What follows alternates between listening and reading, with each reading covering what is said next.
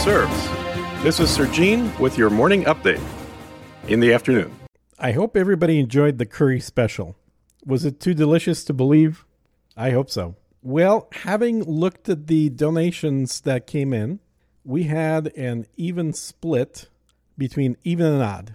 If you remember in an episode just prior to the curry special, I asked you guys to vote with your donation dollars to see whether or not I would be just putting out about a week's worth of episodes about crypto and podcasting 2.0, and I've recorded a bunch of those interviews. I've got about 7 of them already ready for you guys, and I've got another 3 or 4 to record. So there's going to be probably more like a week and a half, or if not 2 weeks worth of content dealing with podcasting 2.0. But since the split results, I was kind of deciding, does that mean that I should or I shouldn't separate those episodes by more of a regular content this episode? And since we didn't have the definitive winner, I thought, okay, I'm going to record one episode, this one, which is more of the traditional type of politics and opinion that I usually provide, and then put it out there, and then just keep monitoring to see what's coming in as far as donations.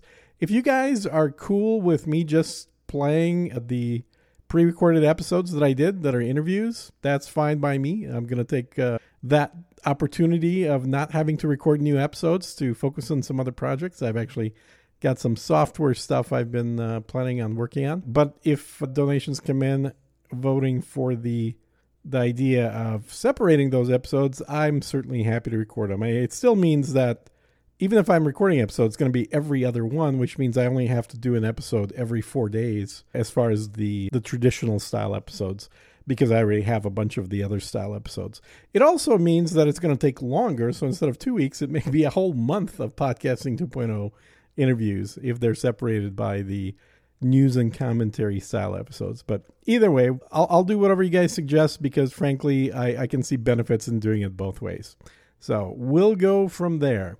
Meanwhile, or let's just say for now, let's just jump into some news stories that I've seen popping up. One story that I don't think is making too many headlines because there's not a huge amount of controversy about it, but it's nonetheless a news story, is it looks like the, quote, COVID-free, unquote, North Korea is pulling out of the Tokyo Olympics due to fear of their athletes getting COVID and then bringing it to North Korea. Now, this is interesting for a couple of reasons. One is, of course, that North Korea is saying that they are COVID-free, which, if it's hard enough to trust what China says, it is even more difficult to trust what North Korea says.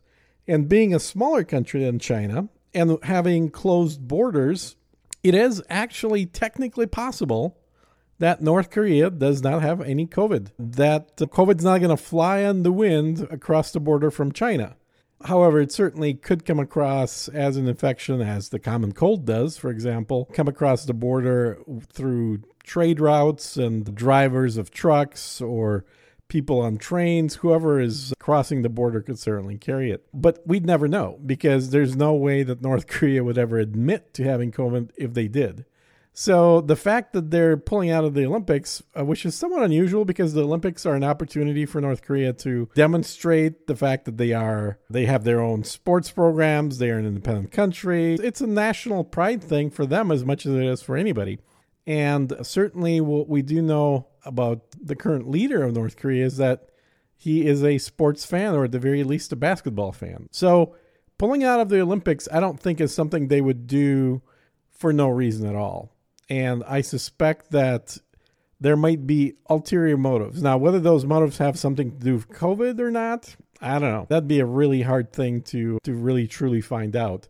But it does appear that's the excuse that North Korea is using to not participate in the Tokyo Olympic Games. And I wonder if there will be other countries. To be fair, there are plenty of countries that have fairly small contingencies of players coming to the Olympics, and it may make sense for other countries to drop out of this one as well. So this could be literally just the beginning of the tide for countries that are skipping this particular Olympic Games, which is pretty sad, given that really athletes tend to be in their early 20s or even teenagers, and the odds of athletes actually getting COVID to the degree where it affects them is close to zero.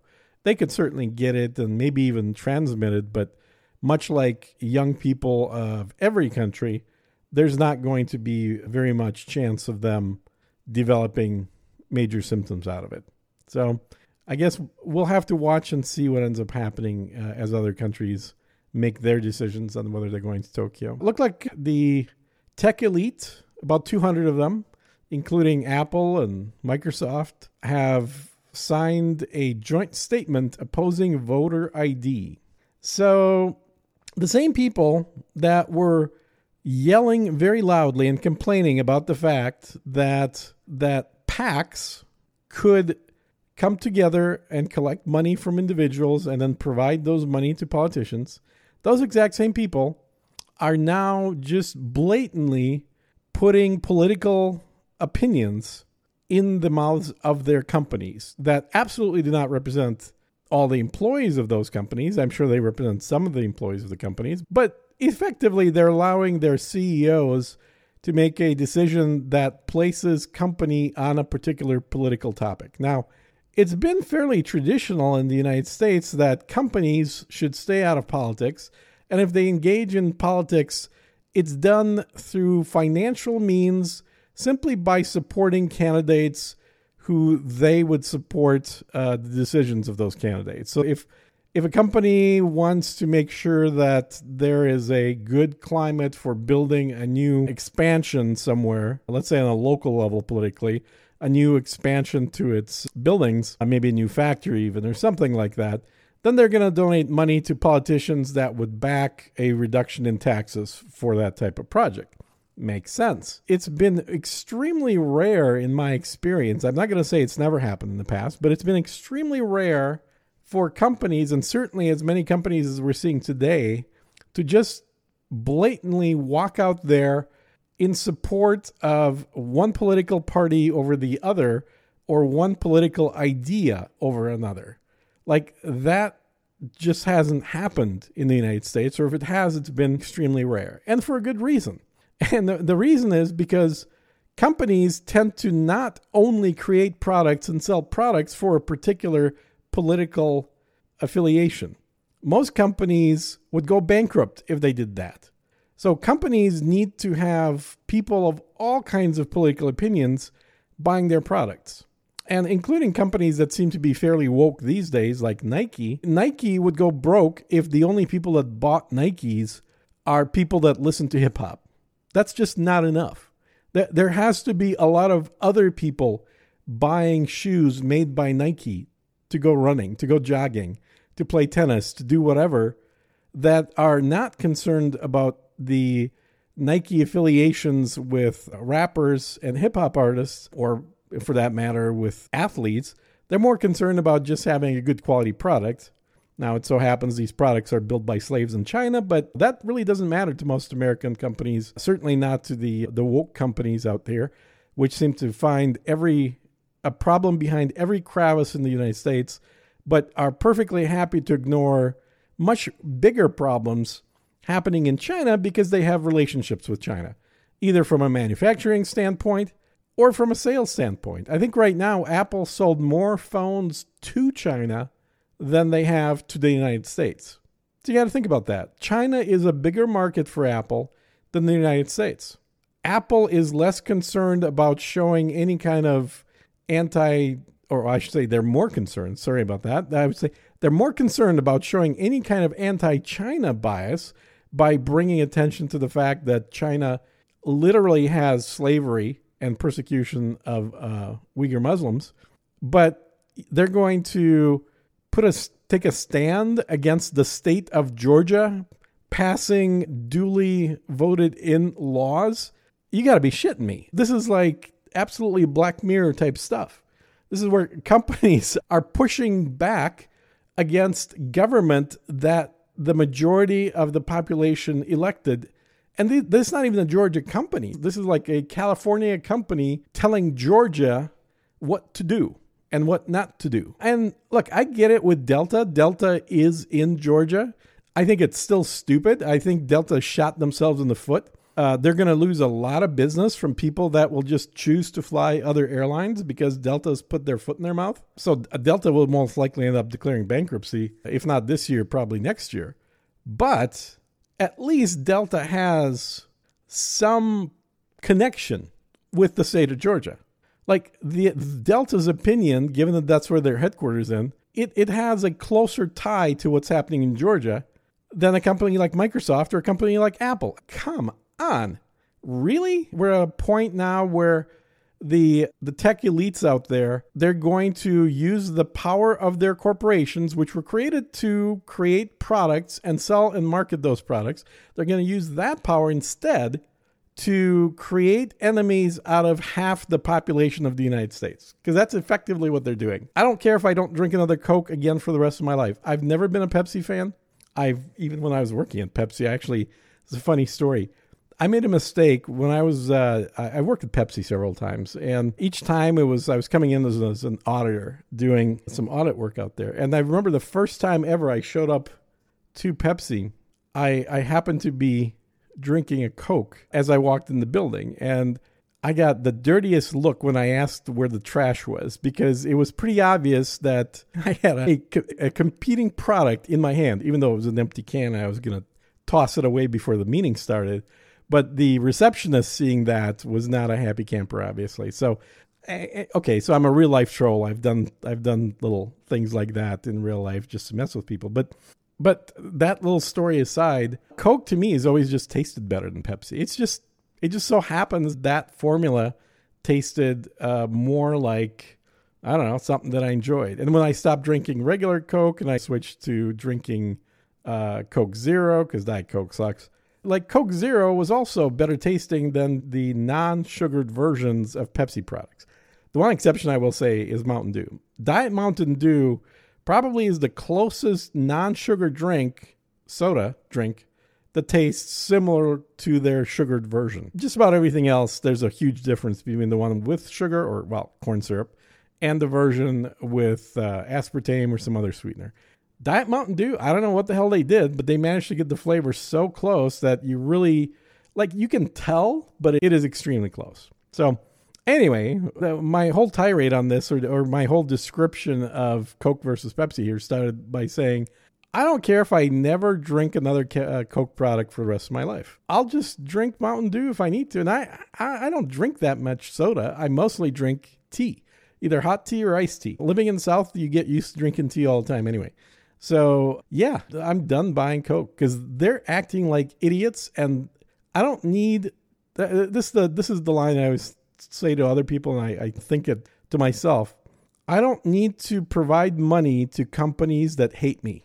And they do hate me because they are voicing their hatred by speaking out against things that I agree with. And I think it should be pretty obvious to people that are listeners of this podcast that I obviously agree that we need to make sure that only United States citizens are voting in elections. That's the way it was designed from the get-go. It's insane to think otherwise. I don't care what color people are. I don't care what social class they are. It used to be only landowners got to vote, and there's certainly some arguments for that, but I'm not even going to go into that. I'm just saying where I draw the line is you have to be a U.S. citizen. And even if you're like a W or a H-1B, you're legally a worker in the United States that's on a visa, and you're working for some high-tech companies, that's who gets 99% of H-1Bs, you should not be voting. And in California, they will absolutely have those people voting because those are just extra free votes to toss in and assume that those people are going to vote for Democrats, which is what obviously California is trying to maximize that vote. Not just California, other states like that as well. But in Georgia, along with many other states in the country, there are a majority of people who've just had enough of illegal votes. And by illegal votes, there's a plethora of things that could qualify as illegal votes. One of those categories are votes by people who are not United States citizens. And those votes absolutely have to be filtered out. They should not be happening. And if it so happens that checking a driver's license or other ID, and I think there's a variety of documents people can use, prior to letting somebody vote is a great way to do it. Because if you, let's say you live in San Francisco or New York or someplace where you just don't need a car, it's not required, so you may not have a driver's license even though you're in your 30s. That's fine too. You can still get a state ID. In fact, you probably already have a state ID because without a state ID, since you don't have a driver's license, it's hard to do things like buy liquor or buy cigarettes or go into bars where there is alcohol. Like, you are already showing an ID to be able to live a normal life. It's virtually impossible to live without having either a driver's license or some other type of identification. It's not impossible, but it is virtually impossible. It's certainly going to be a difficult process for you to do that because you're going to have to turn away from and not utilize businesses and services that require an ID in order to be able to not have one. Like, you really have to want to not have an ID to not have an ID. And the thing that really is troubling is that by joining the anti-Georgia push, these 200 companies, including Apple and Microsoft, are effectively on the side of the racists who are using the following argument as to why IDs should not be necessary. They say that mandating ID for voting purposes disenfranchises blacks and other minorities. What does that mean? Let's deconstruct that thought. If you're saying that having IDs disenfranchises blacks, what you're implying by that, or it's beyond implying, it's really a requirement to that argument to then say, why is that? If it's disenfranchising to blacks, that must mean that blacks don't have IDs, and therefore either they don't get to vote, or they would have to get an ID that they've never had to get in the past in order to vote. And to think that way, I think, is extremely racist. And it's been proven by documentaries that I've watched, and certainly in anecdotal evidence when I've spoken to, I have plenty of people I know that are minorities. I'm not going to use the typical, oh yeah, I talked to my black friend. Yeah, I don't have a black friend. I have people that I know through work and through LinkedIn and through past relationships, some of whom are black, some of whom are Asian, some of whom are white, some of whom are probably racist too. But of a variety of people, and specifically the people that in this situation, the liberals would say this is racist against these people because they are incapable of getting an ID. That statement in and of itself, that assertion, is the racist part of it. Because I don't think it is a problem for anybody to get an ID. I really don't. It literally costs you between 12 and I think the highest I've seen is about $25 to walk into a DMV and fill out some paperwork and get an ID. Now, you may need to bring a birth certificate or get a copy of a birth certificate or have the hospital that you were born in, look it up, pay a few bucks to get that potentially. But you're going to need some paper trail essentially in order to get an ID. I know that when I moved to Texas, I needed to get a Texas driver's license. There were two things that were required for that, and I thought they were kind of strange, frankly, or at least I wasn't used to them. One was they wanted to see my Social Security card. Not just get the number for Social Security, but actually see the card. And like a lot of people, I couldn't find the damn thing. So I never really needed it. Most places, once you memorize the number, nobody actually asks to see your card. They take your word for whatever the number is. They can check that number, make sure it's valid and everything. In Texas here, they actually wanted to see it. So what did I have to do? Okay, one extra step, and I just jumped through this hoop. I went to the Social Security office locally here in Texas. And I said, yeah, I'm trying to get the license and I can't find my card. Do you know your number? Yes, I do. Here's my number. Fill out the form. They looked it up. They found the information. They asked me a few questions that I guess only I would have known. I don't know. Birthday, the town I was born in, things like that. My parents' names, mother's maiden name, which presumably they all have tracked in their Social Security system. And then they just gave me a new card. And I can't remember what it cost. Maybe, I don't know, maybe $15, $20. It wasn't a huge amount. It was something, but it wasn't a huge amount of money. So I got that. And then the other document that in Texas I was surprised by is they required that I register my car in Texas, get a Texas license plate, prior to getting a Texas driver's license. Now, that didn't make a whole lot of sense to me because my thought is like, okay, if I'm moving, well, the way that I moved to Texas, it took about 2 months of back and forth driving and stuff. So to me, it was sort of like, why would I register my car in Texas if I'm going to be going back and forth to my old state and I just paid for a renewal of my license plate there that I don't want to just pay double right away and throw it away. But for whatever reason in Texas, that was one of the rules they had, is that if you're applying for Texas driver's license, you need to have registered a car in Texas. I actually kept my old driver's license longer than I planned on after moving to Texas, and then somewhere within the first 6 months, certainly by the time I was done going back and forth, I just said, okay, screw it. I'm going to go get a Texas plate. Got the Texas plate, got my Social Security card, and then took those to the DMV. And along with the paperwork, the $20 in fee, $18, whatever it was. And then, I don't know, a couple weeks later, got my driver's license in the mail. So saying that having a driver's license, having an ID, and the process for ID would have been identical, except they wouldn't allow me to drive. But it's literally the same card. It just doesn't have the driving portion on it. But saying that requiring you to have some kind of proof like that driver's license or like a state ID card is disenfranchising a particular group of people is literally saying those people are incapable of going through the process that I just described. Like, they're too stupid to do this. And I don't know a better word to describe that than racist. Thinking that people somehow are too dumb to perform a particular task, not because you've tested their intelligence, but simply because you looked at the color of their skin, is racist. That is racist by the most pure definition. It's racist by definitions from a dictionary 50 years ago, and it's racist by a dictionary that's done today. And a lot of definitions have been updated, but that type of description of looking at somebody's skin to make a determination on whether or not they have capabilities of doing something or not is just blatant racism. And that is the behavior that these 200 companies, including Apple and Microsoft, are engaging in. These companies think that if you're black, if you're Latino, if you're a minority, and I don't know where the hell Asians fit at this point. I don't know. One minute, Asians are like whites. Another minute, Asians are oppressed. But maybe they think Asians are too stupid to get driver's licenses too. Now, most Asians I know drive BMWs or Teslas.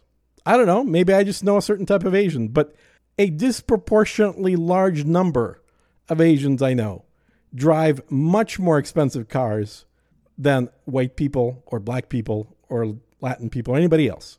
And are they suggesting that these Asians are too stupid to have an ID to go vote in Georgia? Sure sounds like it. Or maybe today they're excluding Asians from the group generally known as minorities.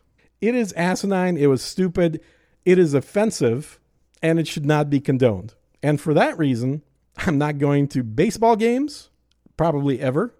I'm not drinking Coke because they've gone woke and they need to go. They're not going to go bankrupt, obviously, but they need to pay for this. And I sure as hell am not flying Delta. And I had 800,000 miles on Delta. I didn't hit 1 million miles on Delta, but I had plenty of miles on Delta. No more flights on Delta. Not going to happen. Go woke, go broke, friends. That's the way it works these days. And I encourage everybody to think about it in that context. Because when a group of companies, even just a single company, comes out for a particular political stance, that company has essentially declared war on your beliefs. They've brought down the power of a corporation. And none of these companies were chartered as political entities, mind you. Apple isn't registered under the class of what this company does as a political, as either a PAC or any other kind of political organization. It's registered as a seller of telephones and technology and computers and entertainment, I'm sure, these days. I'm sure they've got tons of registrations given the multitude of things that they do. Nope. No more Apple TV. Well, not no more. I don't have Apple TV, but sure as hell not going to get Apple TV. Don't need to. Don't need any of that stuff. Now, I'm not seeing it in the article I was reading, but I suspect Google's on that list as well. It's not like going with Android's going to be any better in this regard. But giving more money to companies that come out to oppose the things that you believe in, the things that you agree with, is a stupid thing to do. And the smart thing to do is to not give those companies any money. Whether it's Netflix, and I canceled mine from Netflix months and months ago, whether it's Facebook, haven't had Facebook for years now, whether it's Twitter or any of these companies, when you have a membership there, when you have a live account, even if you're not doing much with it, you are generating money for these companies. Because remember, as a user, you are the product that they're selling. They're being like Twitter can charge the amount of money they can for ads because they can say we have 1 billion people registered on Twitter that communicate on a regular basis, or at least like some percent of that communicate on a regular basis. So by shutting down your account and deleting the data, and not just not using it, but actually closing your account, that's the only way that you are preventing them from making money off you. So there again, to anybody that says, I don't use Facebook, I don't really use Twitter. Well, do you have an account? Well, yeah, sure, I get an account on there. Shut it down. While that account is active, that company is making money off of your account, which you're not using. They're still able to include that in an overall list of their assets. You are part of the assets of that company. Now, obviously, when it comes to product companies like Nike or Coke or something, you're not like registered there and they're making money off you. In that sense, it's actually much easier. It just means, well, I don't buy Nike shoes. I buy Adidas. I don't drink Coke anymore. If I'm going to drink a soda, it won't be Coke. Maybe it'll be an H-E-B soda, or maybe it'll be a Pepsi. Probably not a Pepsi, probably a Mountain Dew if I go that route. But the point is, don't empower people that hate you by giving them money. So that's my central thesis for this little rant. And that's the only way they're going to learn their lesson. Companies did not historically or traditionally have political views. They were not participating as though they were citizens in the political process. It seems to be all the rage these days, but that's a horrible thing for them to be doing. And the only way they're going to get taught that it's horrible is if the value of their stock goes down. And the only way that's going to happen is if they make less money. And that is something that we're all in control of. So think about that, guys. That's my recommendation. Now, if you like what they're doing, that's great. Then I'd say flip it. Don't give money to the companies that are disagreeing with you from the other side. I don't care. If your political views are completely opposite mine, guess what? My advice still works. But if you don't like conservative principles, then don't buy the MyPillow. Don't buy products from companies that you dislike. The advice stays the same regardless of the side you're on. I just happen to think my side is the correct side, obviously. All right, what do we got? What else we got that's happening? I guess Trump was on the phone call. Now, I listened to only a few minutes of the phone call with Newsmax. I was going to say Fox, but I knew it wasn't Fox because it had a different person talking to Trump on there. So I think he managed to mention the fact that it looks like the border wall construction was not a bad thing, given that Biden's now looking at restarting it. So a little bit of vindication for him there. He actually, I think, criticized Georgia for not going far enough to reform the voting laws, which he may have a point there. At least they're making strides in the right direction. Too little, too late, maybe, but at least doing something. And certainly he reiterated the same points that I just did, although he did it, I think, with fewer words, essentially saying that he was going to boycott baseball and he would encourage that people make the woke companies pay for being woke, which is pretty much my point on this as well. All right, let's jump on to some sort of interesting news or news that makes you go, I have two items in that category. One is now this is coming from the UK, so this is our UK update. I need a jingle for that. No, I don't need a jingle. What am I saying? I don't use jingles. But in the UK update, it looks like the left on the UK, so that would be what are they called? The Liberal parties. I can't remember now. I think the Tories are the Conservatives. I can't remember what the Liberal Party is actually called. Maybe they're just called the Liberals. But anyway, they are trying to push for lowering the age of consent. Now, in California, we saw this happening as well, sort of. California has been pushing to lower the age of voting down to 16, and also they've, I think, now passed a law that lowers the age of consent, I think, also down to either 16 or 15, but with an upper limit. So if you have a 20-year-old and they're dating a 16-year-old, that is no longer a felony, where previously, and I think the way it works in most states in the United States, the magic number is 18, sometimes 17, usually 18. And whatever side of that number you're on, you can only date people that are on the same side of it. So you can have a 17-year-old dating a 13-year-old. That's, perfectly legal. And by dating, obviously having sex with. That's perfectly fine. No legal issues involved. Parents might have some issues, but legally speaking, that's okay.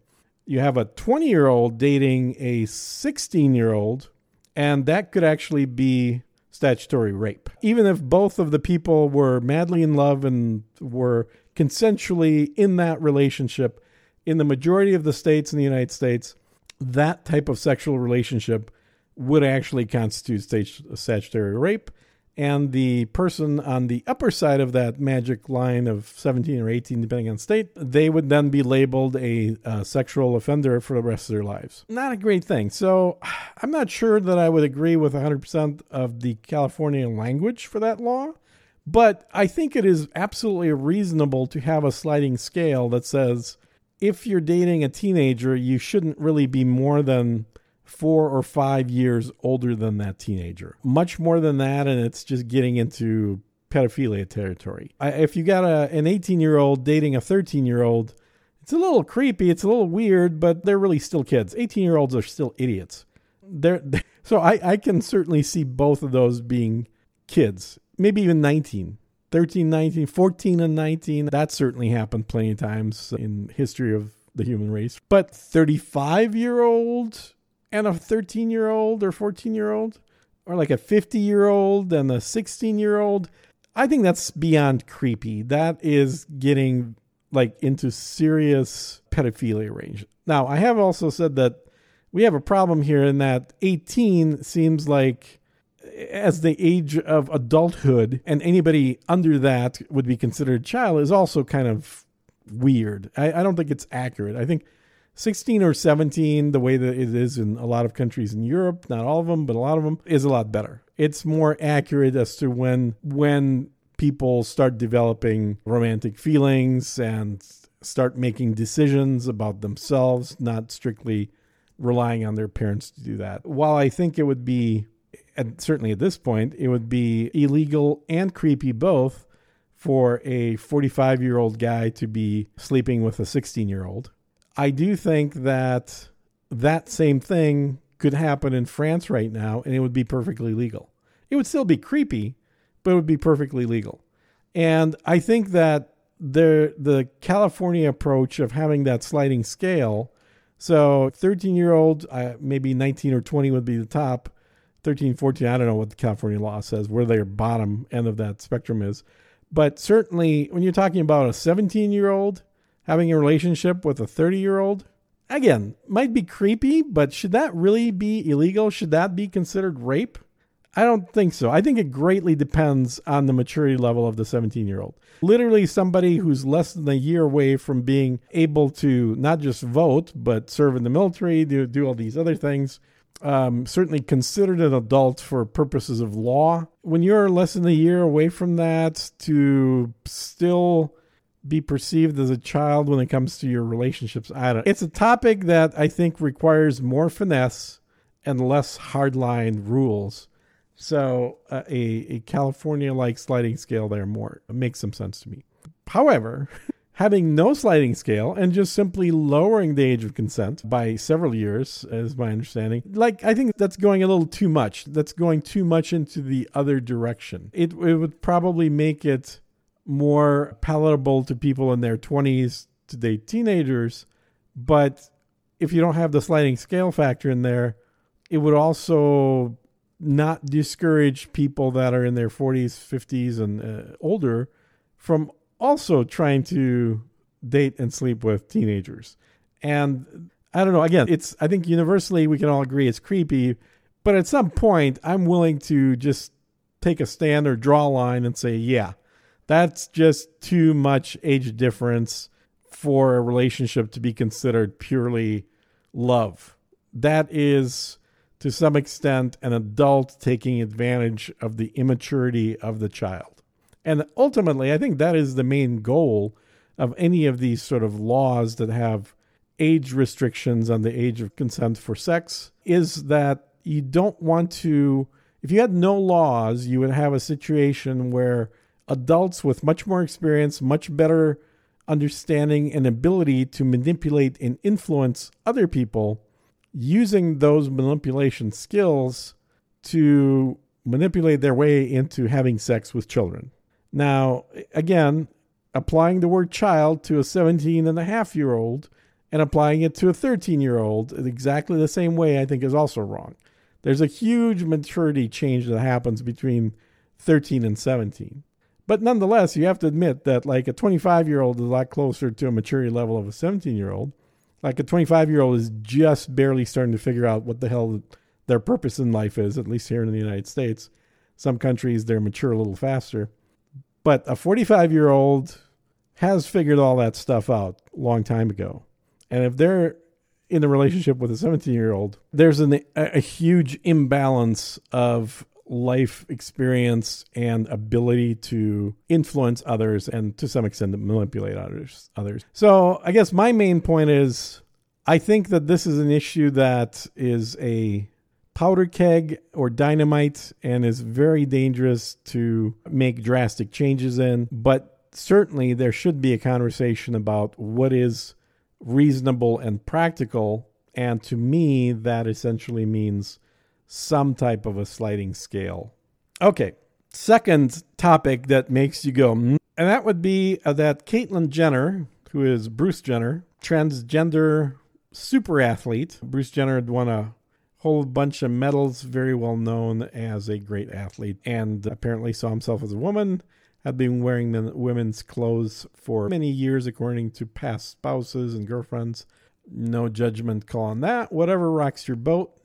But when you do have a sex change operation, it kind of shifts the expectation from just doing what you enjoy to doing something that expects others to see you as something that you're not.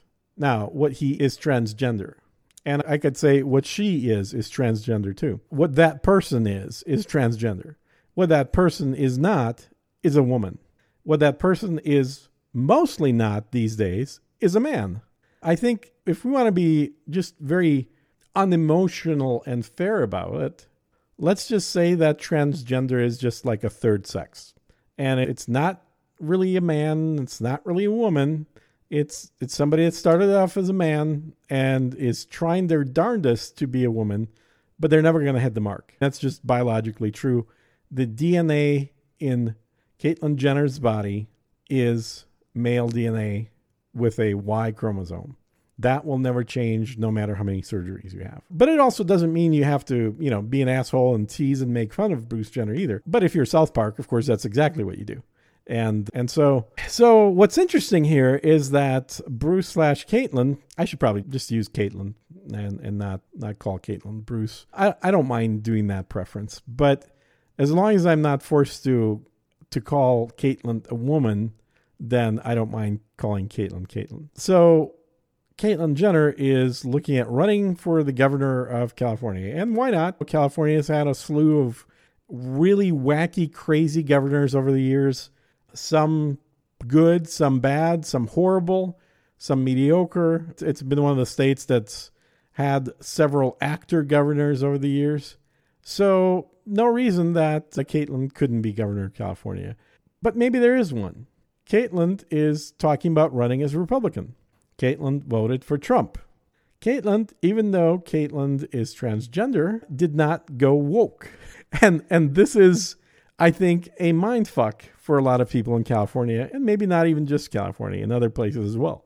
Because you have somebody that is so historically outside of what would be considered conservative thought or conservative party affiliation, and yet has the audacity to not be a liberal. And I think that is really hilarious. It's funny, it's good. I like gadflies. I like people that stir the pot.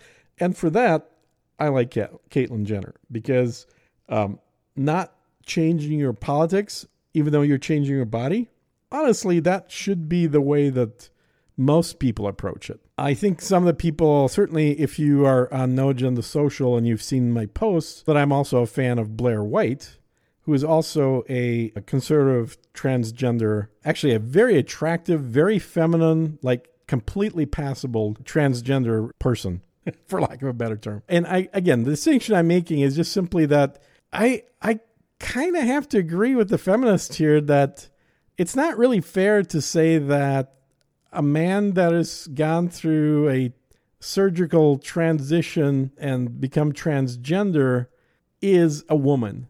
That man is not a woman. Now, I'm willing to say that it's not a man either. I don't need to insult somebody who's trans by calling him a man if that is somebody that started off as a man. Just like I don't need to call somebody that transitioned from a woman to a man, don't need to call them a woman, but I'm probably also not going to call him a man either. It certainly helps in both directions if they're passable, right?